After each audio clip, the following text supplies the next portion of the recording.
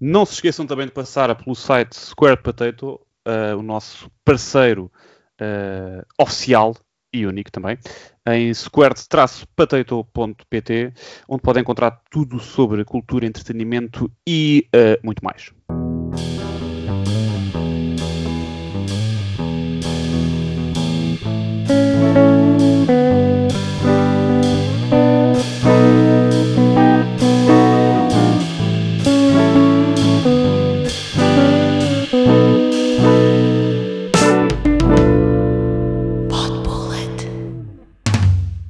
Ora viva e sejam muito bem-vindos a mais um Pod Bullet, esse podcast maroto que sai normalmente num dia da semana.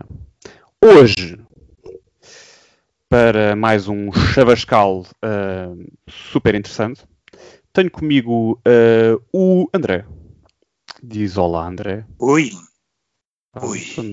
O André está bem disposto hoje. Está. Pronto, tá bom. Também tenho o João. Meus bandalhos! O João está na carregueira de cima. E temos o presidente, portanto, Aníbal Carvalho. Diogo. Olá. Pronto, o presidente não está também, não está com as contas em dia. E temos, finalmente, alguém de jeito para falar aqui. Connosco um convidado que já colaborámos também com outros projetos que ele está envolvido e, portanto, já nos conhecemos de outras modas podcastianas. Estou a falar de Lucas Moreira e como o seu colega de podcast Binhos Portugal, Abel Oliveira, gosta de chamar Lucas Moreira e Silva, portanto, eu vou roubar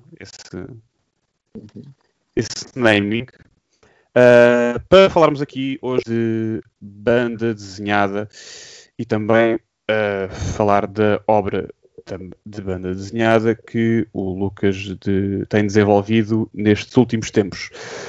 Lucas, como é que é? Tudo bem? Tudo. Pois, o Abel participou, então eu tenho que vir atrás dele e tenho que fazer uma participação melhor. Sim, mas isso é fácil, porque a dele foi fraquinha.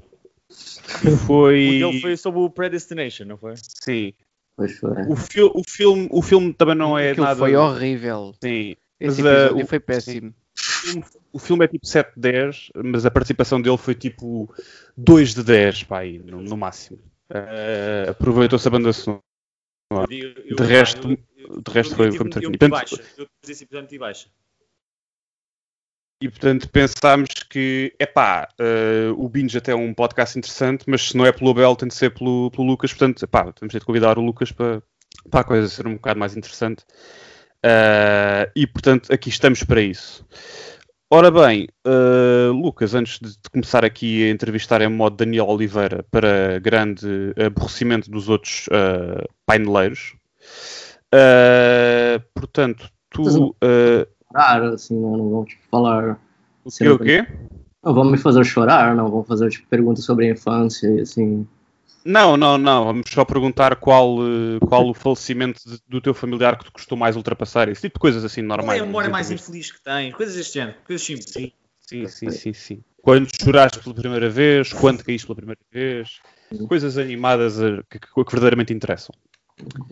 Mas estou aqui a roubar em sites alheios, precisamente banda desenhada, aqui algumas breves notas que encontrei sobre ti, que diz mais ou menos que vives em Portugal desde 2012, portanto há mais ou menos 8 anos, e onde estudaste na Escola Superior de Artes e Design nas Caldas, e que depois seguiste viagem para o Porto, onde resides também atualmente, calculo, e onde tens trabalhado, e começaste este teu projeto mais virado para a banda desenhada, além de trabalhares noutras áreas da animação e pós-produção, se não estou em erro, começaste neste campo da ilustração e da banda desenhada em 2018, certo?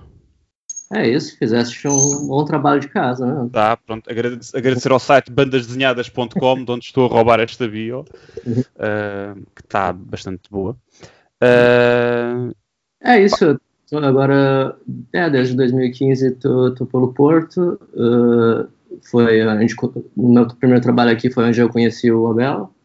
E aí comecei a fazer ilustração mais por 2018. Antes eu estava mais em animações, em motion. E aí é mesmo isso. Ok.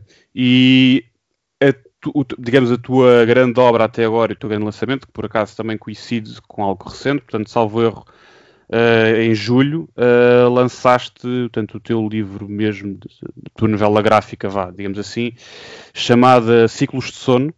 Uhum. Está disponível em inglês e português, creio. Sim. Pronto. Como é que... Acho que é assim um dos pontos mais, se calhar, não desvalorizando, obviamente, as tuas outras áreas, mas, pelo menos para mim, é a parte mais fascinante e interessante, talvez seja este trabalho, porque... E há também uma pergunta aqui a depois de seguir, que é... o mercado de banda desenhada é um mercado um bocado mais restrito e pequeno e não tão grande como o da literatura normal ou os livros normais sem ilustrações, e portanto, como é que foi fazer este livro? Como é que foi editá-lo? Fazer com que ele chegue a algumas lojas? Como é que foi todo este processo? Uma vez que veio de ti e, portanto, não houve nenhuma, suponho eu, nenhuma editora a pegar no livro e a fazer o trabalho todo. Pois, eu acabei ele no início do ano, eu acabei, tipo, bem antes de começar a cena toda do Corona. Então, eu tinha uma cópia dele, que eu mandei vir para ver como é que ficava impressa e tal, e não sabia bem o que eu ia fazer, tipo, a seguir. Então, eu dei um tempo, tipo, deixei passar uns meses, porque a ideia era, tipo, fazer um lançamento, cenas, tipo, presencial, sei lá, tipo, uma galeria, alguma coisa assim.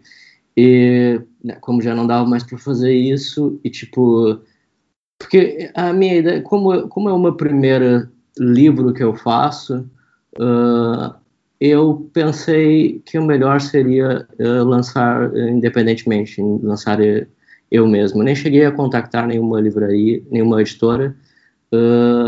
Eu pensei que era o melhor e eu também queria, tipo, conhecer mais como é que funcionava toda essa cena, mas, tipo, para fazer isso tudo é preciso muitas vezes ir pessoalmente nas livrarias, ver o que estão interessados e tal. E com a cena do Corona, além de não dar para fazer essa parte toda presencial, também eles ficaram numa situação muito mal. Tinha livrarias que estavam mesmo a sofrer muito com isso. Por isso, tipo, eu estava sentindo que não era de toda a melhor altura.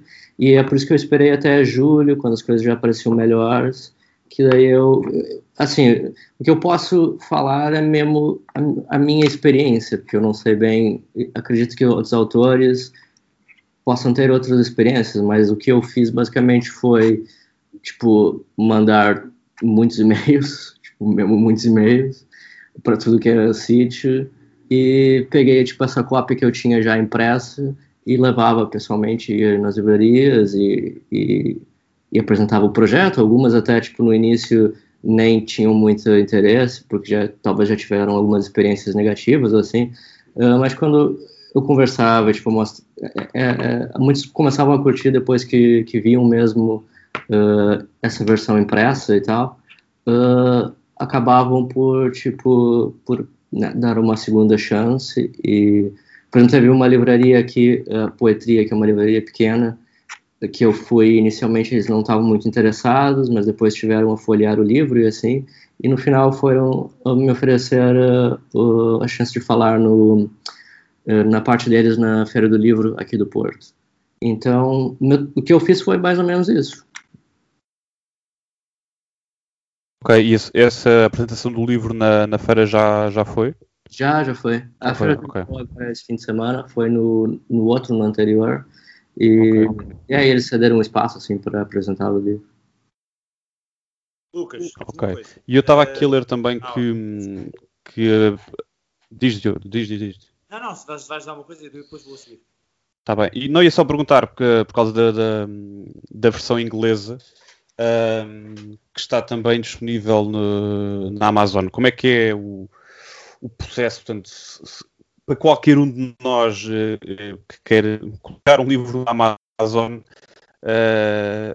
vale a pena, acaba, ou seja, eu penso sempre que nestes sites, depois que têm tudo, e obviamente toda a gente vai ao Amazon e compra coisas na Amazon e não sei o quê, mas de facto depois há lá tanta oferta de tanta coisa, ou seja, se tu já tens algum tipo de ideia de se por acaso o número de vendas numa livraria local do Porto, por exemplo, onde vai menos gente, mas que se calhar é um público mais fiel, digamos assim, se rende mais do que propriamente colocar o livro disponível na Amazon, mas depois como o Amazon tem os tops e, portanto, se não pesquisarmos pela obra em concreto, se calhar não damos por ela e se calhar vende menos. Tu já tens algum feedback, digamos assim, de se a obra está a ter saída, se está a ser bem vendida, se vende mais em inglesa que a portuguesa?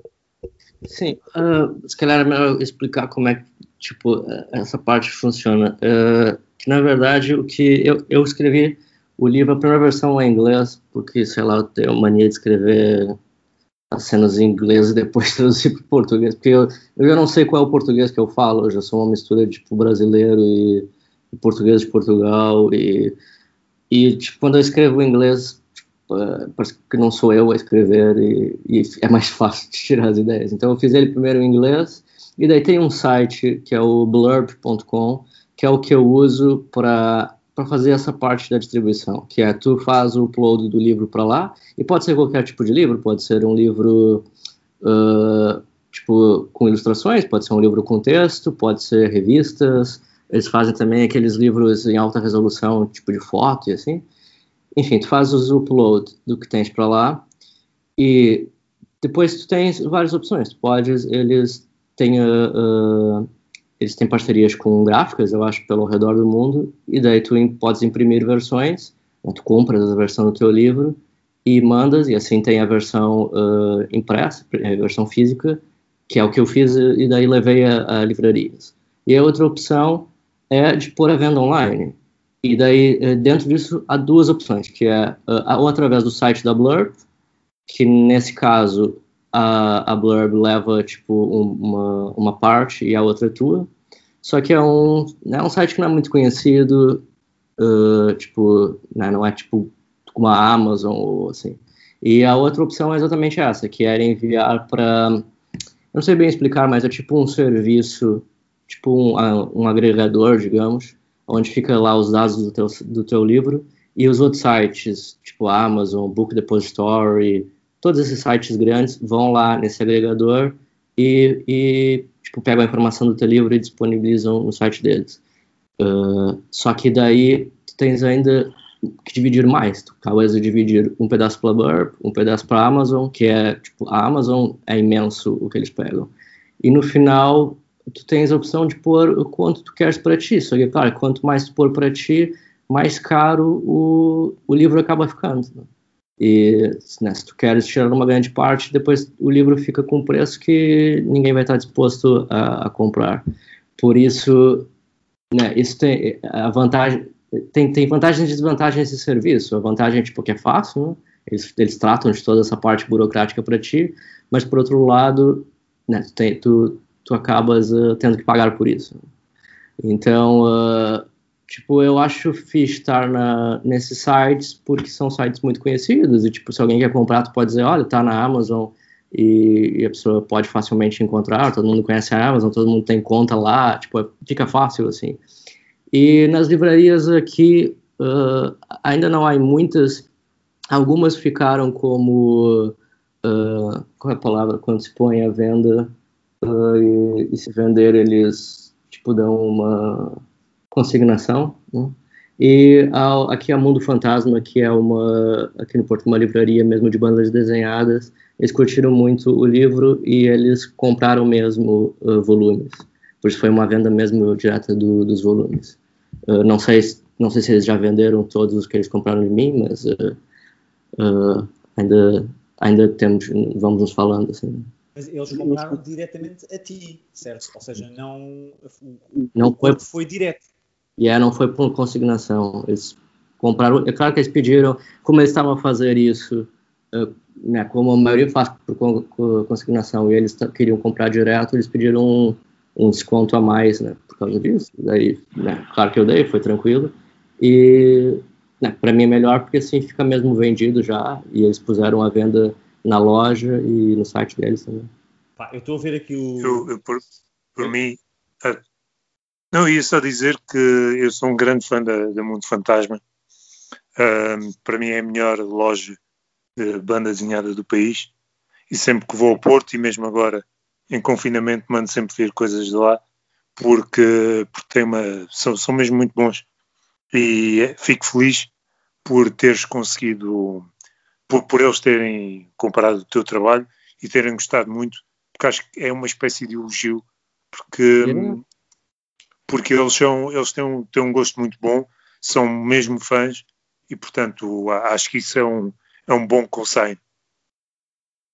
E da próxima vez que visitarem o Mundo Fantasma, digam à pessoa que vos atender pode 10 e vejam o que acontece. Vão ser levados para uma sala com objetos de estrutura medieval. Vocês aceitam. E ouvem uma cassete durante uma hora a ouvir isto durante uma hora em loop. Eu ouvia. Lucas, eu tenho aqui uma questão para ti, que é, eu estou a ver aqui estou a gamar aqui alguns frames, algumas páginas, do teu livro, do Sleeping Cycles, e o que é que sucede? Este artwork é do caraças, é muito, muito bom. Eu gosto muito deste tipo de desenho e acho que tens aqui painéis fabulosos. Destes painéis em termos de... Isto é uma seleção que eu estou a ver aqui, não é numa sequência, é uma seleção. Tens aqui composições muito boas. Diz-me uma coisa. Tu conheces o livro aquele livro BD que é o Persepolis? Sim. Tiveste algum tipo de inspiração nesta banda desenhada? Diz-te alguma coisa? Foi alguma referência tua ou não? Ou tens outra referência para o que criaste? Se calhar assim, não diretamente, mas é claro que é uma das bandas desenhadas que tipo, é um daqueles clássicos assim que eu curto. Eu curto um outro também dela, que é o Frango com Ameixas, que é uma história pequena também. Uhum. E a ideia era mais ser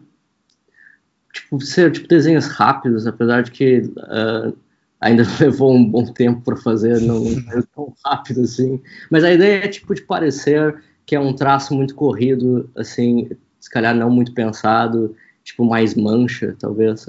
Sim, mas tu tens aqui vários estilos. Obviamente, tu tens aqui uma conjugação de... eu posso estar a dizer uma grande asneira, mas tu tens aqui quase...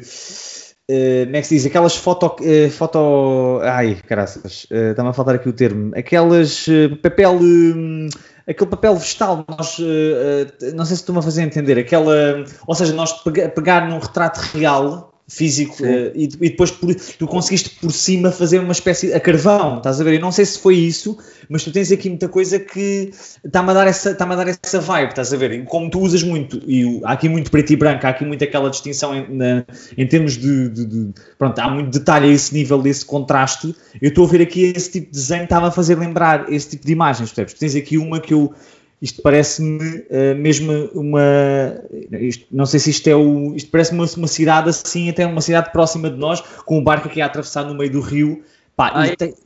Isso é baseado... Essa é a única cena, no livro inteiro, que é baseado de uma fotografia que é sobre uma ponte antiga que havia no Porto. Isso, pronto. Ok. Boa. Sim. Tu estou a ver essa? Diz. Só a foto com base, o resto depois fiz as manchas livremente, assim, por cima. Isto pelo que eu estive a ler também, agora vou dar aqui uma referência de cinema, e acho que vais perceber o que é que eu quero dizer com isto, que há aqui Lynch, porque os filmes do Lynch, genericamente o David Lynch, tem muito aquela lógica de operar um bocado no campo dos sonhos aliás, não é bem no campo dos sonhos, mas é naquela pouca distinção entre o real e os sonhos, entre o que é, o que é que não é, se o que está a acontecer é fidedigno ou não, ou se entra mesmo no campo onírico. Diz-me uma coisa, tens algum tipo de... Quiseste de alguma maneira fazer alguma referência ao homenagear o Lynch, ou não há nenhuma ligação aqui ao realizador? Em termos de história, em termos da banda desenhada em si? Não, tipo, o Lynch é com certeza uma grande referência, tipo, eu curto muito ele, tipo, é um dos meus realizadores favoritos. O Lynch foi mais, foi, se calhar, menos referência, apesar de que tem algumas tipo, mais na parte escrita, que eu recorri a algumas coisas, tipo, que ele, talvez de entrevistas, assim, que ele tenha falado sobre sonhos. Sim. Mas acho que, mais do que referência, na verdade, ele foi mais do tipo... eu tava como se fosse um vilão para mim, porque eu pensei, ele é o gajo que, tipo, que eu conheço que mais já explorou a cena dos sonhos. Então, exato. Eu pensando, tipo, não há nada que eu possa fazer que ele já não tenha explorado, que ele já não tenha dito. Então, ele estava, tipo, sempre no meu ouvido, tipo, a me questionar se o que eu estava a fazer era novo, de certa forma, sabe? Sim. E durante o processo do livro, a última parte, eu meio que escrevi, eu fiz uma viagem rápida a Paris, e lá tem o café dele, o Café Silêncio, e eu fui lá, tipo, bem quando estava escrevendo as últimas páginas, e não me deixaram entrar, porque aquilo é tipo...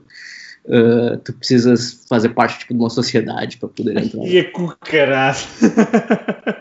Isso lá está. Isso é quase como estar dentro de um filme dele. Honestamente, isso já tem aí. Yeah. Eu fui, tipo, com o Google Maps aberto, e eu não, tipo, dizia lá que eu já estava no sítio, mas eu não encontrava, porque aquilo é mesmo muito discreto, é tudo preto, não está escrito em lado nenhum, nada, e só tinha um segurança mesmo lá dentro, e eu até perguntei, tipo, não daria nem pra mim, tipo, tomar só um café ou mas o gajo disse, não, aqui é só mesmo fazendo parte da cena. Daí eu, foda-se. Caraças. Isso é um bocado Eyes Wide Shut, aí pelo meio parecia um bocado uma sociedade secreta. Ok, diz-me outra coisa, como é que surgiu? Ok, agora vamos à parte da origem. Como é que a banda desenhada para ti sempre foi aquilo que tu querias desenvolver eventualmente em termos profissionais, fazer banda desenhada com alguma regularidade e lançá-la, ou foi uma coisa que surgiu assim de repente?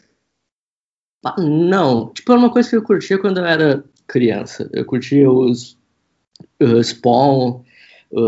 Conhece o Spawn, do Todd McFarlane? Tem um filme do gajo, é o que morre e vai pro inferno e daí ele volta...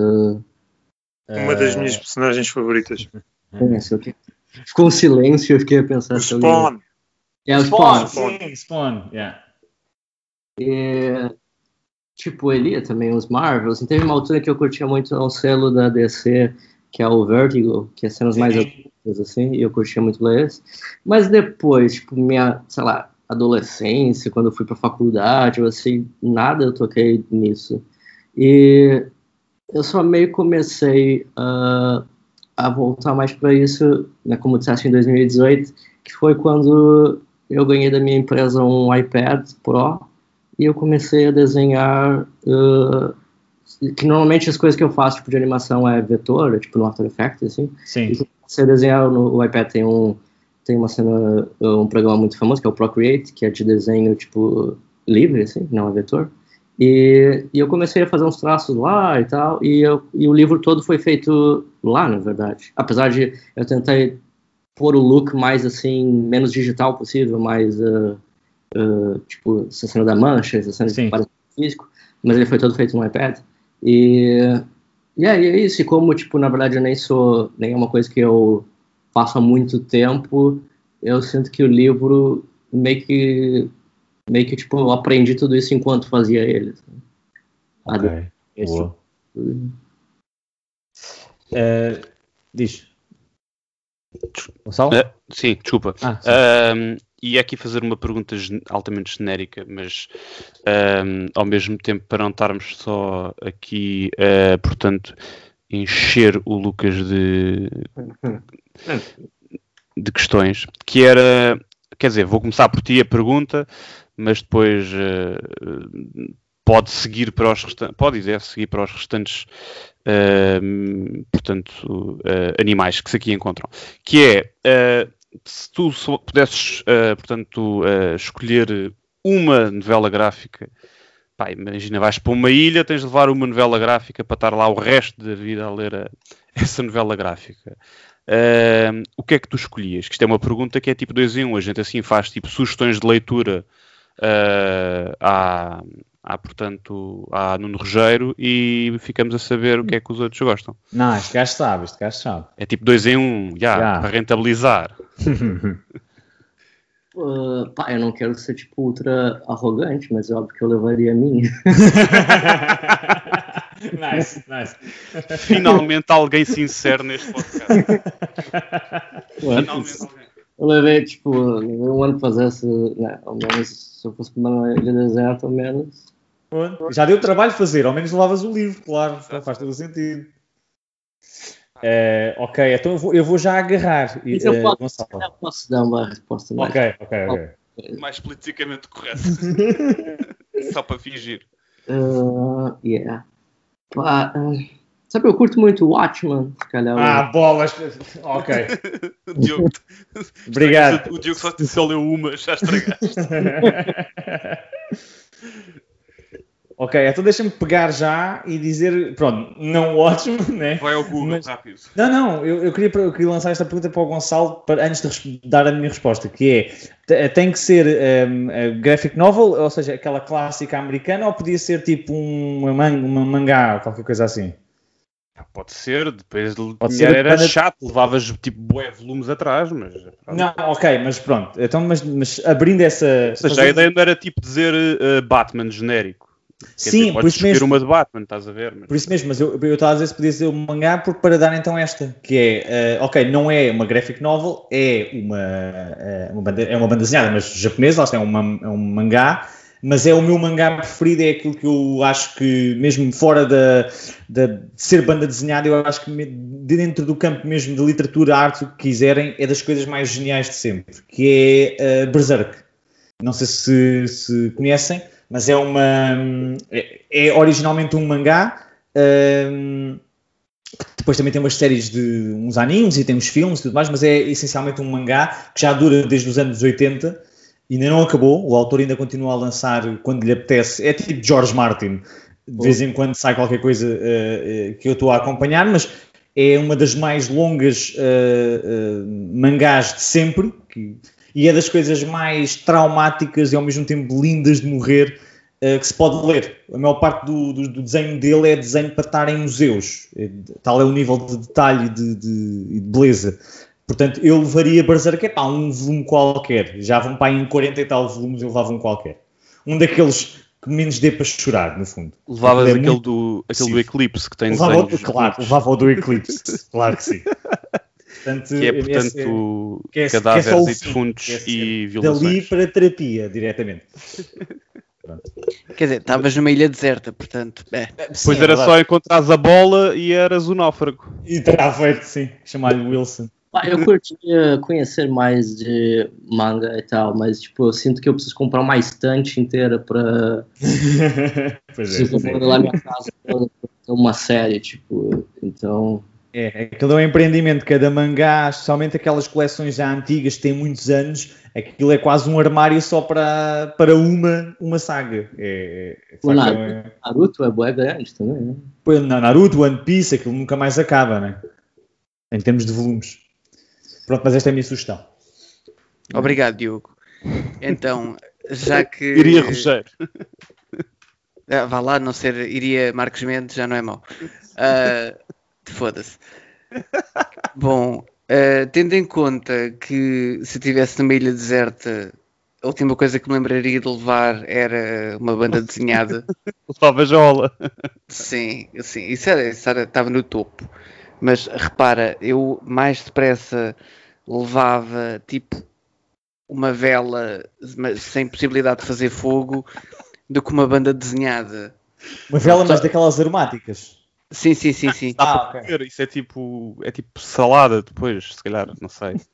Misturas. Epá, não sei. Se quiseres comer uma salada, uma vela com sabor a lavanda, aquilo... É tipo comer rúcula na mesma é um sabor estranho. Ou cebola roxa, ou sei lá. Caramelizada.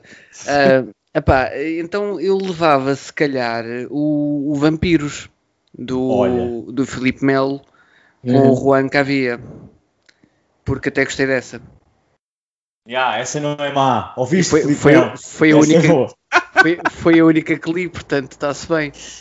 Nunca li mais nada na vida. Não te esforces, não. Isto é para o Filipe Melo, atenção, não é para ti. O único livro de bonecos que leste. Livro de bonecos. Sim, já sabes que eu e bonecada. Ai, filho. Bonecada só o Underworld. Para ouvirem o João a dizer que esta frase da bonecada, consultem o episódio qualquer que ele disse que eu não sei qual é. Não, foi o dos filmes dos anos 80, dos filmes de ação. Pois foi, exatamente. Exato. Ele disse um episódio, recomendamos. Não tem o Lucas, infelizmente, por isso não é tão bom. Mas, André, queres chutar a tua e eu chuto no fim? Ou queres chutar-me a mim e eu chuto a ti? Não, eu chuto. Então, dando uma resposta honesta, iria repetir uma coisa que já falámos num dos nossos episódios, que seria o Scott Pilgrim. Vocês sabem, já falei muito sobre o Scott Pilgrim, é das coisas que eu mais gosto, mas para dar uma resposta diferente, não 100% honesta, eu diria qualquer coisa como o Marvels ou o Fear Itself, mas mesmo assim responderia Marvels. O que é que é o Fear Itself? Sim. O que é o Fear Itself? É do Thor. Quer dizer, não é do Thor, mas pronto, a personagem principal é o Thor. Deixa-me ver qual é o nome em português desta porcaria. A essência do medo. Ui. Muito melhor, assim. Devia ser tipo Thor Ragnarok, só que em banda desenhada. Thor 2872, panquecas ao alto. Assim. Mas eu diria mesmo assim o Marvels, por uma razão. O Diogo se calhar conhece. O Marvels é um conjunto de histórias, da perspectiva de um fotógrafo e de personagens que não são super-heróis, mas que testemunham os eventos. Sim, sim, senhor. E, portanto, para mim, eu gosto muito sempre da história contada não pela personagem principal, mas só por uma pessoa que por acaso estava ali, entre aspas, por acaso. Sim. E essa é uma das perspectivas e que eu para mim acho inovadoras e que gosto muito. Portanto, uma resposta um bocadinho menos honesta, mas o número 2 seria o Marvels, sim. O Fear Itself, já agora, é uma história do Thor, também com um bocadinho de Capitão América, que tem a ver com o medo e um super vilão que se alimenta do medo das pessoas, ou seja, o único poder dele é as pessoas terem medo. Ok, é uma... Ok. É uma banda desenhada a André. André, sim. Mas é assim, o Marvels, por acaso, isso é muito fixe. A Marvels, eu tenho a sensação que já li um dos issues, mas não acho que não acabei, mas o conceito é muito giro. É através dos olhos de é uma espécie de um everyday man. É o fotógrafo. Estou? É um fotógrafo. Oi? Diz, André, diz. Não, era isso que tu estavas a dizer. É mesmo através de um fotógrafo, sim. Sim. Não todas, mas uma delas é um fotógrafo. Ok. Gonçalo? Bom, eu tinha aqui várias, estava a ver o que é que diziam, lá está, também tinha aqui, por exemplo, o Watchmen. Outra que eu tenho aqui em calha, que também é das minhas favoritas e que não disse, e que também poderia levar o primeiro volume, ou o segundo, ou até os 10, 11, salvo erro que existem, que é o Sandman. que é, portanto, é a música dos Metallica escrita em vários volumes. Sim, em 10 volumes, aliás. Sim, e é um audiobook que de vez em quando... E não fica nada aborrecido. E em qual deles é que entra? Não, entre a música é o tempo todo em loop a ouvir o yeah do James, o tempo todo. Olha. É o Sandman do Neil Gaiman, que pronto, também é daquelas sempre muito referenciadas e que é bastante complexa e até talvez um bocado difícil de entrar ao início, porque tem uma temática que mistura mitologia com folclore, com cenas tipo transcendentes e infernos e céus, e tem muita, como tudo que o Neil Gaiman escreve um bocado, tem muita misturada, muita temática, muitos personagens, time travels e time lapse e coisas que nascem e morrem, e está sempre alguma coisa a acontecer, e ao início pode não ser muito imediato, né? Não é propriamente há um personagem A vai para o local B, mas é daquelas que compensa e que depois chega ali a um ponto em que nós ficamos completamente, pelo menos eu fiquei completamente agarrado ao universo, e vale bastante a pena também. Portanto, eu sempre quis entrar nessa cena do Sandman, do Neil Gaiman, que eu acho que era uma cena que eu ia curtir, mas isso tem tipo um ponto de partida, porque eu nunca sei por onde começar. Tem. Aquilo tem 10 volumes. Essa é a história, é a história mesmo oficial da saga. Sandman são 10 volumes. E aquilo tem mesmo a ordem cronológica normal, lê-se tudo de seguida. Depois tem uns one-off things, são uma coisa mais à parte, mais lateral, sobre outras personagens, outros... como é que eles chamam, Gonçalo? Eles têm um nome, os Endless. Os Endless, exatamente, que é sobre a morte, ou sobre outra que não lembro agora. O desejo. Mas a saga Sandman são só 10 volumes. Sim, é muito... é um tipo de BD muito denso, ou seja, não é aquela banda desenhada, olha, por exemplo, os vampiros, nesse, por exemplo, que tem pouco, não é tem pouco texto, mas não tem assim, se for precisar páginas que tens uma frase ou duas, portanto, é rápida de ler. Aqui é balões e texto e diálogo em todas as páginas. A banda desenhada é muito cheia, as páginas estão cheias não há quase espaço livre para desenhar ou escrever mais nada, e portanto, apesar dos volumes em si terem um tamanho mais ou menos normal, aquilo demora algum tempo, e depois lá está, a linguagem é algo erudita, digamos assim, porque o Neil Gaiman também, acima de tudo, escreve muita literatura, e portanto ele tem um vocabulário muito rico, e depois lá está, todo o universo é um universo um bocado fora, e para entrar não é fácil.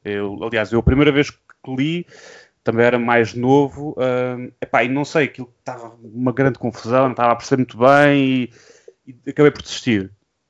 Depois, com o tempo, e como tinha sempre aquela de dizer, eu acho que isto é bom, toda a gente fala nisto, não sei o quê, é do Neil Gaiman. Depois, entretanto, tinha lido alguns livros do Neil Gaiman, tipo o de mitologia nórdica, o Deuses Americanos, e assim, disse, pronto, se eu consigo ler livros dele normais, também vou ler em banda desenhada, com bonecos, com bonecada. Portanto, mas pronto, e não voltou a ser fácil, mas depois chega a um ponto que é daquelas que ficas mesmo muito agarradão. Então, para entrar na cena, você recomendam esses 10 volumes? Sim, porque depois tudo que ou seja, isto aqui acaba, a história depois, digamos que segue mais ou menos uma linha geral, portanto estes convém ler por ordem, e faz sentido, e o desenvolvimento dos personagens. Depois ele tem já alguns, lá está, que é isso que o Diego estava a dizer, estes acima, até porque estes são focados acima de tudo no Morpheus, sim, exatamente. E os outros, lá está, que são tipo standalones, ou uns até pode ser prequelas, outros são histórias paralelas dos outros personagens. Que também são para aí, pelo menos, eu tenho conhecimento assim de repente de uns 3 ou 4, eu acho que só li um acho que são desses. 3 ou 4, sim. Eu tenho o The Death, que é a irmã mais nova, esse tem mesmo um livro completamente à parte, é o que o Gonçalo vai dizer, mas a saga Sandman, que é a saga conhecida, são mesmo só, e começa e acaba nos 10 volumes. Lê-se tudo e termina, pronto, tem mesmo um closure. Sim, já dá para muito tempo que aquilo lá está. É brutal, mas aquilo não é fácil, é o que o Gonçalo vai dizer, que não é nada fácil de ler, porque ele até, muitas vezes, não é só pela linguagem, ele até brinca um bocado com a estrutura dos próprios painéis nas páginas, e tu às vezes não percebes muito bem por que ordem é que estás a ver e a absorver aquelas transições entre painéis, porque ele desbarata completamente aquela estrutura, estás a ver? Não é uma coisa completamente straightforward, tu estás a ler de uma página a outra e vais seguindo quase uma linha, aquilo de um momento para o outro pode ter uma página só, ou a seguir a ordem está invertida, é muito caótico, às vezes, mas é genial. Eu concordo, pronto. Mas... então levamos isto tudo para a ilha, né? Isto ainda vai dar para demorar um bocado. Só o Sandman são 10 volumes. A gente ainda se aguenta um bocado numa ilha só com Sandman. O Vampiros aquilo é 10 minutos, que aquilo é boneco. Lê-se bem. Berserk, tu lês a seguir queres-te matar. Portanto, se calhar não sei se é boa ideia. Portanto, se calhar o Sandman é o que te permite talvez sair daquela ilha, fazeres uma jangada e tens tempo para isso. Para fazer qualquer coisa para sair de lá. E se estás pronto para enfrentar o mundo, porque... Passando o teste do Sandman, já acho que ficas apto para ler qualquer banda desenhada, basicamente. Sim. Lucas, uma coisa que eu queria saber, em relação ao teu ciclos de sono, tens algum tipo de ideias para adaptar isto para o cinema? Ou fazer qualquer coisa para... Nem que seja uma brincadeira com a gráfico, fazer uma short, ou fazer uma web de cenas... Não tens alguma ideia de pegar nisto e transitar para outro medium, ou isto é só mesmo, o teu objetivo é ser mesmo só exclusivamente uma gráfica? Não, eu pensei nisso, porque eu estou agora a tentar fazer, porque eu fiz uma curta ano passado também, e eu estou a tentar agora fazer, uma curta e uma banda desenhada, e, fazendo as duas coisas ao mesmo tempo. E sempre que eu tenho uma ideia, eu penso, será que isso ficava bom como uma animação ou como banda desenhada? E nesse caso, como tem muito texto, como tem muita coisa escrita, eu achei que funcionava mais como um livro do que como uma animação. Porque ainda mais por ser grande, assim, né? Não daria uma curta, daria uma coisa maior. E eu acho que essa história funciona melhor nesse mídia do que em animação. Agora eu estou fazendo uma outra animação que também tem um pouco a ver com sonhos, por isso, para já, essa fica como banda desenhada. Sabe? Ok. Outra coisa, em termos de estrutura para isto, uma vez que tu, neste caso, em termos do livro em si, tu fizeste, fizeste tudo, ou seja, tu para construires isto de raiz, tu escreves ou seja, tu formulas primeiro um guião em termos de estrutura mesmo, texto completamente, onde tu já descreves tudo o que vai aparecer depois visualmente, ou já tens desenhos e começas a trabalhar a partir daí, ou como é que é a fórmula para tu desenvolveres uma graphic novel? Porque lá está, tu tens que estar a conjugar duas coisas, tens que estar a conjugar a parte de escrita, enquanto livro em si, depois com a parte visual. Como é que tu formulas isso? Para mim, eu começo a ter ideias boas soltas, uma frase, uma imagem, uma cena de um filme que vem à cabeça, ideias boas soltas. E chega quando eu acho que já tenho o suficiente, eu começo a tentar ligar elas e, ver o que dá para, que tipo de história que dá para sair, que todas essas ideias, possam meio que entrar para dentro dela. Que no caso foi a cena dessa rapariga que está meio presa nesse estado de dormir e não dormir. Daí, o que me ajudou muito foi... ano passado já eu vinha fazendo umas histórias curtas, algumas de 5 páginas, 8 páginas, assim. E o que eu fiz foi dividir essa história em capítulos, o livro. E daí eu tratei cada capítulo do livro como se fosse uma dessas histórias pequenas. Então isso foi mais fácil, porque daí eu, ao invés de ter que pensar numa coisa toda grande, eu pensava nesses bocados separados, e daí depois disso tentava juntar. E outra coisa que eu fiz foi, na primeira página do livro, assim, antes de começar a história, tem um mapa que foi o desenho que eu fiz, tipo para imaginar uma estrutura geográfica de tudo. Então eu imaginei onde é que seria a casa da personagem e os sítios em todos que ela vai durante a história, e daí isso também ajudou para ter uma ideia dimensional, assim, do tamanho da viagem toda que ela faz durante uma noite que se passa o livro. Depois, eu não cheguei a ter um guião, tipo um guião de cinema com detalhes. O que eu fiz foi uma versão do livro em folhas soltas, com rascunhos mesmo horríveis, tipo, pior do que stickers, né? Mesmo, tem coisa que mesmo puro, tipo, mesmo escrita rápido, mesmo assim, tipo, só para tirar a ideia da cabeça o mais rápido possível e pôr em folhas. Então, eu tinha um rascunho do livro que era anotações de texto e esses desenhos que, tipo, descreviam, mas muito vagamente o que cada painel diria. Mas só para mim, tipo, ter um esqueleto, assim, de estrutura. E depois desse esqueleto eu já logo parti. Em alguns casos eu já logo parti para a parte final. Em outros ainda... Cada capítulo, assim... Porque eu fiz os capítulos meio, tipo... hoje me dá vontade de fazer esse capítulo. Aí eu fazia ele. Amanhã, me dá vontade de fazer outro.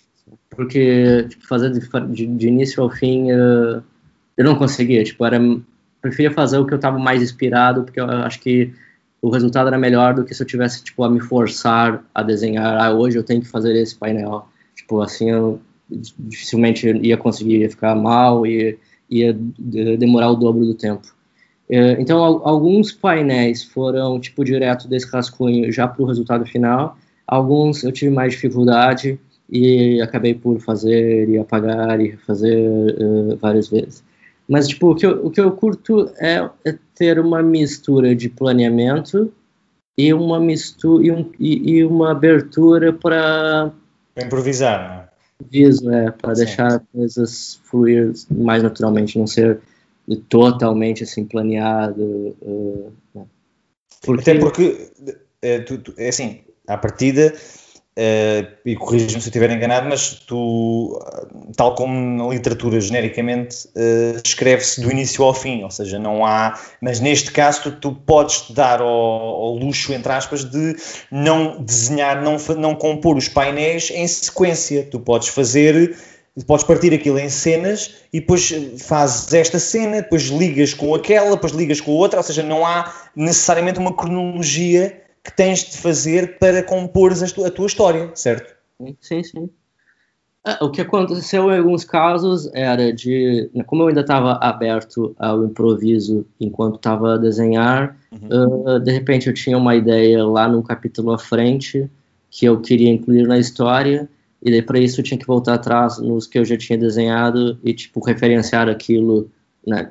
Por exemplo, um objeto que o personagem já está a usar, eu tive que, tipo, redesenhar, então eu tive que voltar atrás e adicionar. Mas fora isso, sim, tem essa liberdade de ir e voltar. O que mais, tipo, tive um pouco mais de dificuldade foi no final, no desfecho, que é uma coisa que, tipo, sempre acontece para mim. Eu sempre tenho a ideia, e sempre que eu tenho a ideia, eu tenho já, tipo, eu já sei como é que vai ser o início, o meio e o fim. Mas normalmente o fim não é um fim que eu curto muito, não é um fim muito satisfatório. E ao invés de eu ficar à espera de pensar num fim melhor, eu começo já a fazer. E normalmente, enquanto eu estou fazendo, eu acabo por ter por encontrar o final. E, tipo, acontece isso quando eu faço animação, acontece isso quando eu faço as pequenas histórias, e aconteceu isso no livro também. Eu acho que quando tu tá dentro daquilo é mais fácil de encontrar. Ao menos para mim funciona assim. Cada pessoa tem o seu método, né? Tipo, criativo. Para mim é assim.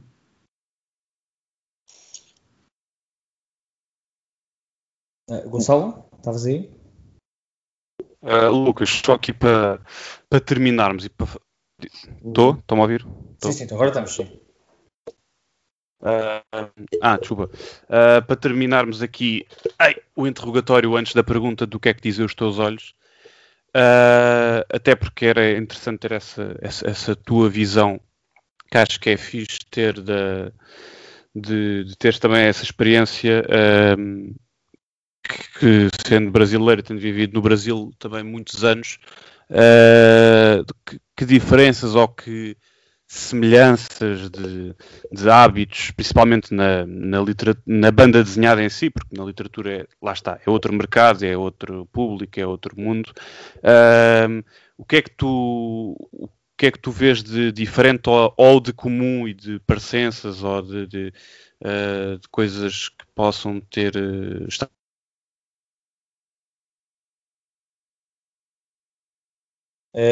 Gonçalo? E cortou aqui também.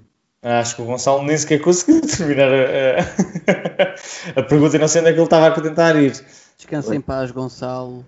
Olha, Deus o guarde. Deus o guarde. Pelo que eu percebi, ele estava a tentar perceber qual é que era assim a grande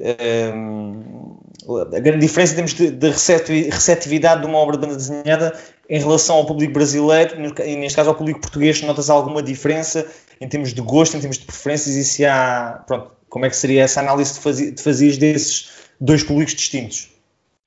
Pois, para mim é difícil responder porque eu não cheguei a lançar nada lá no tempo em que eu vivia lá. Sim. Mas eu tenho ideia de aqui, ao menos para histórias mais alternativas, mais independentes, acho que aqui o mercado tem a ideia de ser mais aberto, enquanto lá, claro que aqui também, sempre em qualquer lado, coisas tipo de Marvel e super-heróis e assim, o pessoal curte mais. Mas aqui eu acho que aos poucos tem se aberto mais para trabalhos assim...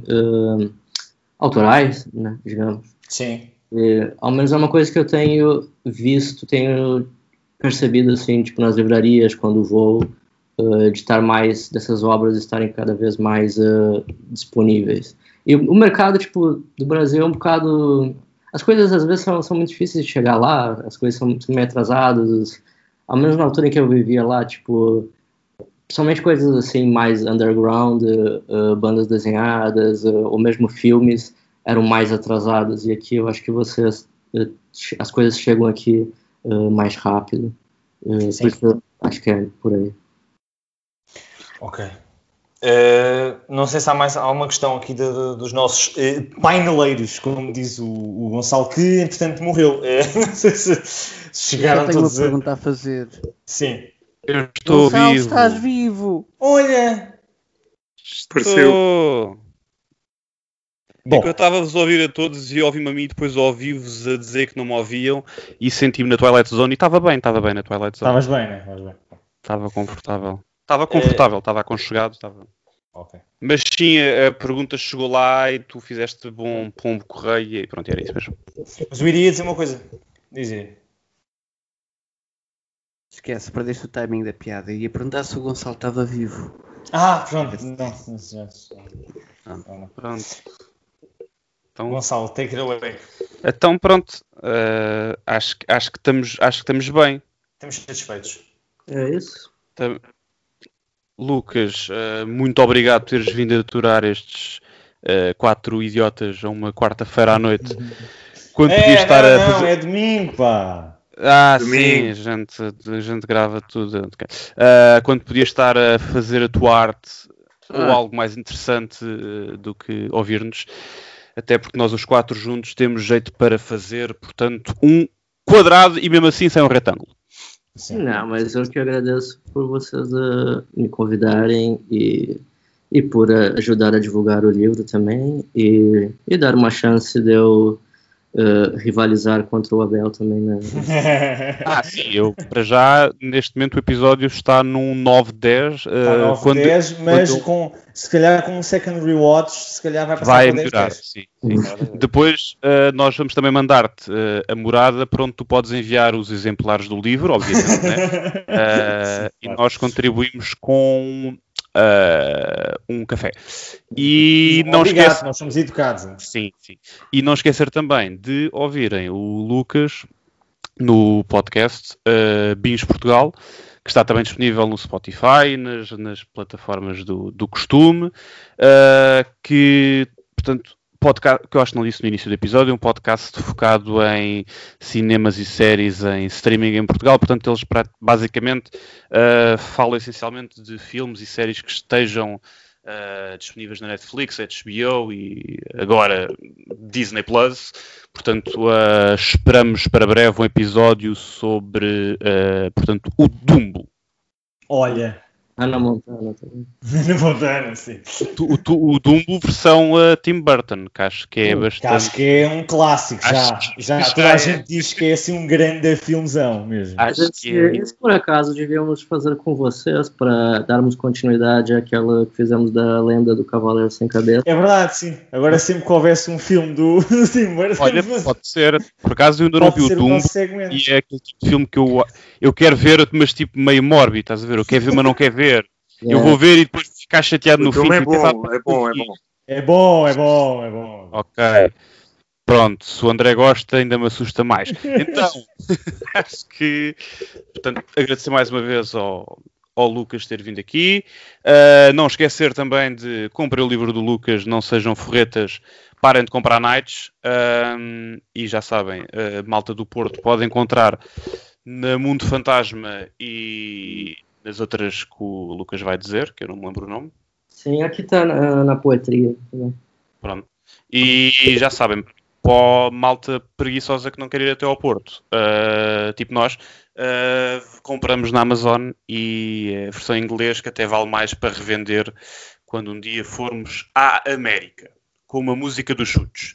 E como este final não podia ficar ainda melhor, eu vou já acabar antes que me dê um tiro. Pronto. Sim, até porque falaste em chutes e isso era uma das regras que estava já definida desde o início do episódio. Estava assim. Sim, lá está, não pode falar em chute. Gonçalo, temos de falar.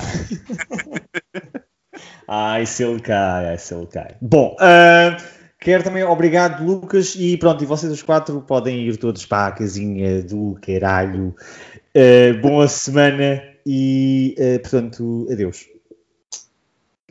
Beijocas.